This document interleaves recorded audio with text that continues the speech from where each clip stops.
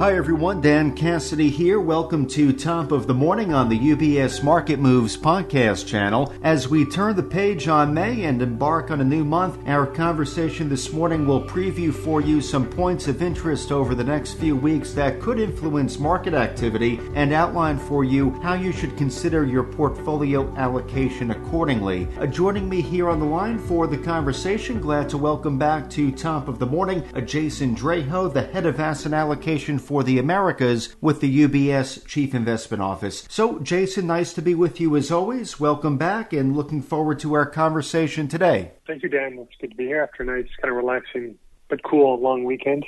Absolutely. Yeah, it was a rough one up here in the Northeast, but it looks like we have some summer weather ahead of us to look forward to starting today, which is great. But Jason, I know we have a lot of things we want to cover today. As I mentioned in my intro, we are closing the books on May. We're turning the chapter and embarking on a new month. So with today being the 1st of June, Jason, and I know there's a lot we want to get to over the next few weeks or so, but it might be helpful providing some context. What took place over the past month to sort of get us to where we are today in the markets, Jason? What can you recap for us? It was a month that perhaps felt worse than it actually was, because there was definitely some volatility, some choppiness, concerns about inflation that have accelerated.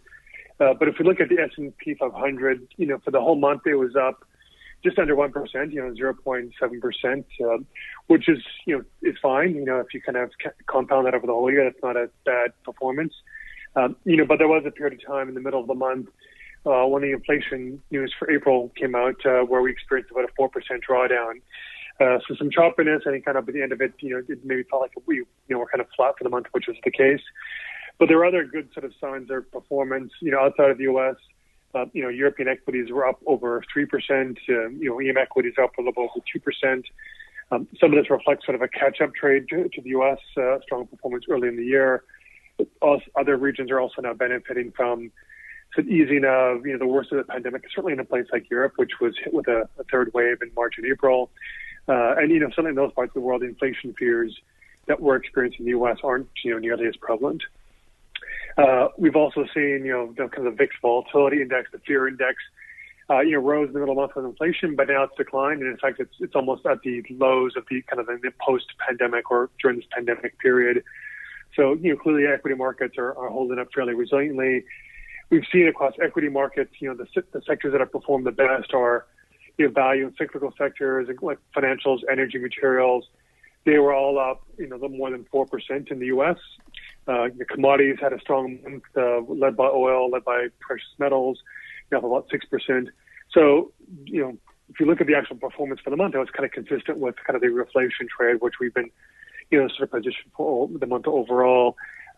We did have the higher inflation numbers, but rates by and large were relatively flat with a 10-year being unchanged. So, at the surface level, things looked kind of relatively flat, a little bit more churn beneath the surface. And still sort of the dynamic of, I think, this reflation trade still overall being, the dominant driver in the markets, I think being evident by what happened beneath the surface headlines. Jason, thank you for recapping for us what May delivered the markets, a performance recap as well, and how we got to where we are today. So as we now pivot and look forward a bit to June, one of the big focuses of this month will be the next FOMC meeting, which will take place over the span of June 15th and June 16th. And investors will be awaiting any signs of the Fed's tapering plans. I know our Global Chief Investment Officer, Mark Hafley, talked about this in the most recent UBS House View Weekly letter, and a number of Fed officials have been making general comments recently about the need to at least start the conversation about tapering. So, Jason, what do you expect to happen at this upcoming FOMC meeting, and what do you think, Jason, the Fed will need to see before the Fed actually begins announcing tapering plans? Well, the answer depends a lot on the data that we get over the next couple of weeks, because the meeting is on the June 15th and 16th, and so the actual updated FOMC statement, the press conference, will be on the 16th. So this week, this morning, we will get the May ISM number. On Friday, we will get the May jobs number. On the 10th of the month, we will get the May CPI numbers. So a lot of critical data, particularly on the jobs front and also on the inflation front, which is what the Fed is most focused on. Depending on how that data plays out, it could, at least at the margins, sort of tweak what the Fed is going to do. if we think of what is sort of likely to come out with, an improvement in jobs, inflation still being at an elevated level, I don't think we're going to see any significant change no change in formal policy. What we will look for is some, kind of language change perhaps in the FOMC statement, but also in the press conference, afterwards with, Fed Chair Jay Powell, indicating what they've discussed. So in the past, they've been adamant about we're not even talking about tapering. Perhaps this month they will indicate that at least they are starting to talk about tapering, which is a small change, but it could be the first sign that at some point later in the summer they can say we are now talking about tapering, perhaps in August, with kind of gearing the markets up for some announcement later this year. Other things that could be changed in the actual formal statement be certain words, such as we need to see substantial further progress. That may be along the lines of we need to see more progress, or the economy is kind of progressing well, which would be an indication that they think things are on track. And we could also see a change in the summary of economic projections for future growth and inflation. And in particular, what the market won't be focused on a lot is the dot plots for when we might get the next first rate hike. Currently, the median expectation among FOMC members is that it won't occur until 2024, but it's tipping or has been moving more towards the first hike being in 2023, and maybe this month we'll actually see that take place. So the first hike could be in, at least at some point in 2023. So those are the things that, we could get from the next meeting. In terms of what the Fed would actually need to see before anything announcing, it assumed, I think a lot of the market assumed, that we would be getting 1 million jobs per month created throughout the second quarter, and that would continue to summer. So by September timeframe, we would have 5 million new additional jobs. At this point in time, that looks like it's going to be on the aggressive side. So the question then becomes what does the Fed need to see? As long as it's kind of good, substantial progress, the actual number may be less than what they were anticipating. Likewise, I think they're expecting inflation sort of to be peaking out around now in the next month or two, and then signs of sort of moderation later in the summer. If that doesn't look like it's materializing, again, that could force the Fed to be maybe a little more aggressive. So at the moment, I think it's really, again, still focused on how quickly the labor market can recover. And if it starts to recover as expected and inflation moderates as expected, I think the idea that the Fed will look at now the start of tapering in December to begin early next year still seems reasonable. But it's those two key variables that I think at this point it's still pretty unpredictable. They could alter that course at least a little bit. Well, it will be interesting, Jason, to see what kind of market response might be yielded as a result of a more defined timeline as well as wider spread taper talks out of the Fed. So a topic indeed we'll look forward to following up with you on later this month. Now, if we stick with policy, though, move over to the fiscal side of things, if we're backtracking now to late last week, I know the Biden administration announced its budget proposal on Friday, as well as releasing the Green Book, which details its estimates for the costs of initiatives and the revenue it expects to raise from tax increases. So anything new and noteworthy, Jason, about the budget and the Green Book that you can share with us? Yeah, given the timing of when it came out right before a long weekend, I think it might have definitely slipped under the radar for most investors. There wasn't anything substantially new that we didn't already have, at least a general understanding of, based on what they'd already put out regarding their American Jobs Plan and American Family Plan that was announced back in April. So this was more about fleshing out the specific details, giving them actually more precise estimates of the cost. So some of the things that were kind of interesting is if you look at the overall set of packages and the impact on the budget, between the spending plans associated with the Jobs Plan and the Families Plan, what they're forecasting is that the total deficit would increase by $800 billion over 10 years. So not just in 1 year, but accumulative over 10 years. So if you do rough math, this is roughly $80 billion a year, which is 0.3% of GDP over that time period. So it actually sort of puts a concrete number to say they expect the deficit will increase a little bit based on this. In terms of the specific incremental plans, the Jobs Plan and the Families Plan, they expect this will raise spending by a total of around $4.4 trillion over 10 years, which is 1.5% of GDP over that time period. And roughly 75% is kind of pure spending or more traditional spending. About 25% is through sort of tax incentives. On the flip side, the tax increases, they're expected to generate revenue around $3.6 trillion. So that gap, that 4.4 to 3.6, that's $800 billion in terms of new deficit spending. Now, this is kind of the proposal. I think we all expect that this is going to be now subject to intense negotiations in Congress. and it's likely those numbers will be scaled back by half on both the spending and the tax increases. And the risk is probably that it's even more than half as opposed to being greater than or less than half, meaning, the spending could be more around $2 trillion, not, 4.4, and tax increases coming in maybe 1.5, between 1 to 1.5 trillion in total. It's more likely that than some numbers that are higher than the midpoints. What we've seen in terms of, or what we now expect in terms of, moving forward, I think this provides some concrete numbers for then the Democrats in the House and the Senate to start to kind of move forward towards a budget reconciliation process. It's possible that Speaker Nancy Pelosi will want to see these details before actually drafting legislation on a reconciliation bill. So now these details are provided, we can sort of move forward with that.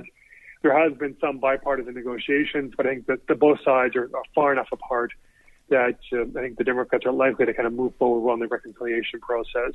And the time frame for this is still, I think, in sort of the October, November time frame, or something we think is likely to be passed, but again, much smaller than it was already proposed. It sounds like there's a lot of runway ahead of us. I know Congress this week is on recess, so when they resume session in roughly a week or so, it'll be interesting to see some next steps and how some of these legislative initiatives begin to play out as we move towards those fall dates to keep in mind. But more we can follow up on, and thank you for that roundup, Jason. So maybe we can pivot over now and talk about the macro calendar. I know a lot of important data points are on deck for both this week as well as next week, and we know how closely investors, as well as the Fed for that matter, are tracking these data points. So we have the latest ISM number being released today, Tuesday. We have the May jobs report coming out this Friday, and then we have the May CPI, Consumer Price Index report, being released on June 10th. So a lot coming up on deck. Jason, what are you expecting from these data releases, and how could markets react to some of these data points? Well, the data will continue to be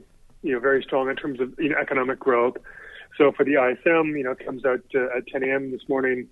The kind of the expectations is a number in the low 60s, like 61.5, which would be consistent with last month. So still at a very elevated level. Just for historical context, to get an ISM above 60, over the past 50 years, that's happened less than 5% of the time. So this is very strong economic data that we're seeing. It's consistent with just all evidence showing the economy is really kind of, on a very strong momentum at this point in time, with second quarter GDP tracking around 9%. On Friday, we'll get the jobs number. I mentioned earlier that usually, the Fed and even I think investors were expecting 1 million jobs per month created in the second quarter. Those expectations have been dialed back. The April jobs number of 266,000 was well below expectations. I think as a result, it sort of tamped down expectations for May, which is now around 650,000. The labor market continues to recover, but there's still signs of, not maybe as fast as investors expected, and there's, questions why. But, still, strong, good data overall, but not quite what was expected beforehand. And then next week, in terms of the inflation numbers, it's still likely to be very high. In fact, it's probably going to be even higher than it was last month. So headline CPI came out to be 4.2% last month. This time it could be upwards of, 4.5% to 5%. But it also sort of marks what's likely to be the peak in this cycle. So we'll see a bit of moderation once we get to June numbers in early July, and then kind of, thereafter. So we could say that right now we are now at kind of peak inflation. That doesn't mean the number won't be a kind of surprise and will further fuel these inflation concerns. But I think we're kind of in the eye of the hurricane in terms of inflation numbers overall. In terms of what the market's expecting, I think now it's kind of braced for this information. And it was interesting to see, early last week, we did some commentary about investors, what they're seeing in the markets, suggested they are in this kind of peak inflation kind of idea that, yes, inflation will be very high, but the worst of it is materializing. We're seeing some numbers that were shockingly high earlier on, like such as lumber prices already pulling back 20% from their highs, again, sort of kind of supporting the notion that we're at peak inflation. So, a jobs number that's better than expected on Friday, that will be good. Inflation data next week that is, not surprising to the upside. I think the market will take that as a sign of relief and that we are at the peak inflation. So all of that, I think, is kind of supportive for the markets. Things that are worse, job numbers that are lower than expected, inflation that are higher. I mean, that sort of just reaffirms the concerns that people had a few weeks ago in terms of, growth not as good as they expected, higher inflation, and what does that mean for Fed policy? So I think that's stuff like that will be negatively reacted to the market. If it's in line with expectations, I think that's a positive sign for the markets. Okay, so Jason, as we begin to close out our conversation, taking this all together, taking a quick inventory, we've covered everything from monetary policy, fiscal policy, the possible path forwards there, as well as some notable economic data points set to be released starting today through the month of June. So there's a lot to take into account, a lot to digest from an investor's point of view. In context to a portfolio allocation, Jason, how should investors be positioning here at this time? Yeah, so for tactically, I think we still think the reflation trade has more room to run. This is what sort of worked by and large in May, but also really kind of year to date. So we think about where there's relatively more attractive upside at this point in time in equities. It's in kind of value stocks. It's in some of the more cyclical stocks that I mentioned, like financials and energy. We still see some upside in small caps that have had a better past couple of weeks. Still see upside ex-US and emerging markets now in Japan. As areas that are going to continue to kind of catch up as the rest of the world sort of vaccinates and sort of opens up in a way that the US has over the past couple of months. We still see upside in commodities, particularly in oil and base metals, as again benefiting from the global economy sort of being very strong for this year and into next year. Consistent with kind of this reflation argument. Rates being sort of fairly range bound for the near term, gradually rising as the year goes on into around, if you take the 10-year, up to about 2% by year end. So positive story for risk markets overall. There is a possibility, depending again how the data plays out, the markets can kind of melt up. But I think it's important to sort of have diversification, because we could be wrong about inflation, which is kind of why we like commodities. It does well if inflation tends to exceed. Some of these other parts of the world, like ex-US, we like because I think some of the challenges the U.S. economy might face in the near term aren't as prevalent overseas. So international diversification is another way to also hedge against some of these risks. So overall, I think a positive story, but make sure you're sort of diversified and generally can still position for this reflation trade to materialize. Well, Jason, very helpful, very productive conversation to begin the week and the month of June. And as I mentioned, Jason, do look forward to following up on these topics with you in the coming weeks and tracking the market response to them. But greatly appreciate the insights this morning, Jason, as well as the guidance on portfolio allocation. I wish you a nice week ahead, and we'll look forward to catching back up on top of the morning again with you soon. All right, thank you, Dan. Have a great week. And again today, we've been joined by Jason Draho, Head of Asset Allocation for the Americas with the UBS Chief Investment Office. So as a reminder to our clients and listeners, the UBS Chief Investment Office does author a variety of publications and blogs that touch on timely market developments, asset classes, and portfolio allocation. These resources can all be located up on ubs.com/CIO. Now, for clients of UBS, you can also contact your financial advisor if you would like to learn more about the topics that we've covered on Top of the Morning today, or if you would like to receive a copy of any of the publications or blogs directly. Top of the Morning is part of the UBS Market Moves podcast channel, which is available where podcasts are found, including on iTunes, Spotify, TuneIn, Stitcher, and Pandora. Visit ubs.com/studios to view the entire podcast offering, as well as the new UBS Trending video series. From UBS Studios, I'm Dan Cassidy. Thank you for joining us. UBS Chief Investment Office's investment views are prepared and published by the global wealth management business of UBS AG or its affiliate, UBS. This material has no regard to the specific investment objectives, financial situation, or particular needs of any specific recipient and is published for informational purposes only. As a firm providing wealth management services to clients globally, UBS AG and its subsidiaries offer both investment advisory services and brokerage services. Investment advisory services and brokerage services are separate and distinct, differ in material ways, and are governed by different laws and separate arrangements. In the USA, UBS Financial Services Inc. is a subsidiary of UBS AG and a member of FINRA SIPC. For information, please visit our website at ubs.com/working with us. For a full legal disclaimer applicable to the independent investment views produced by UBS, please visit our website at ubs.com/CIO-disclaimer.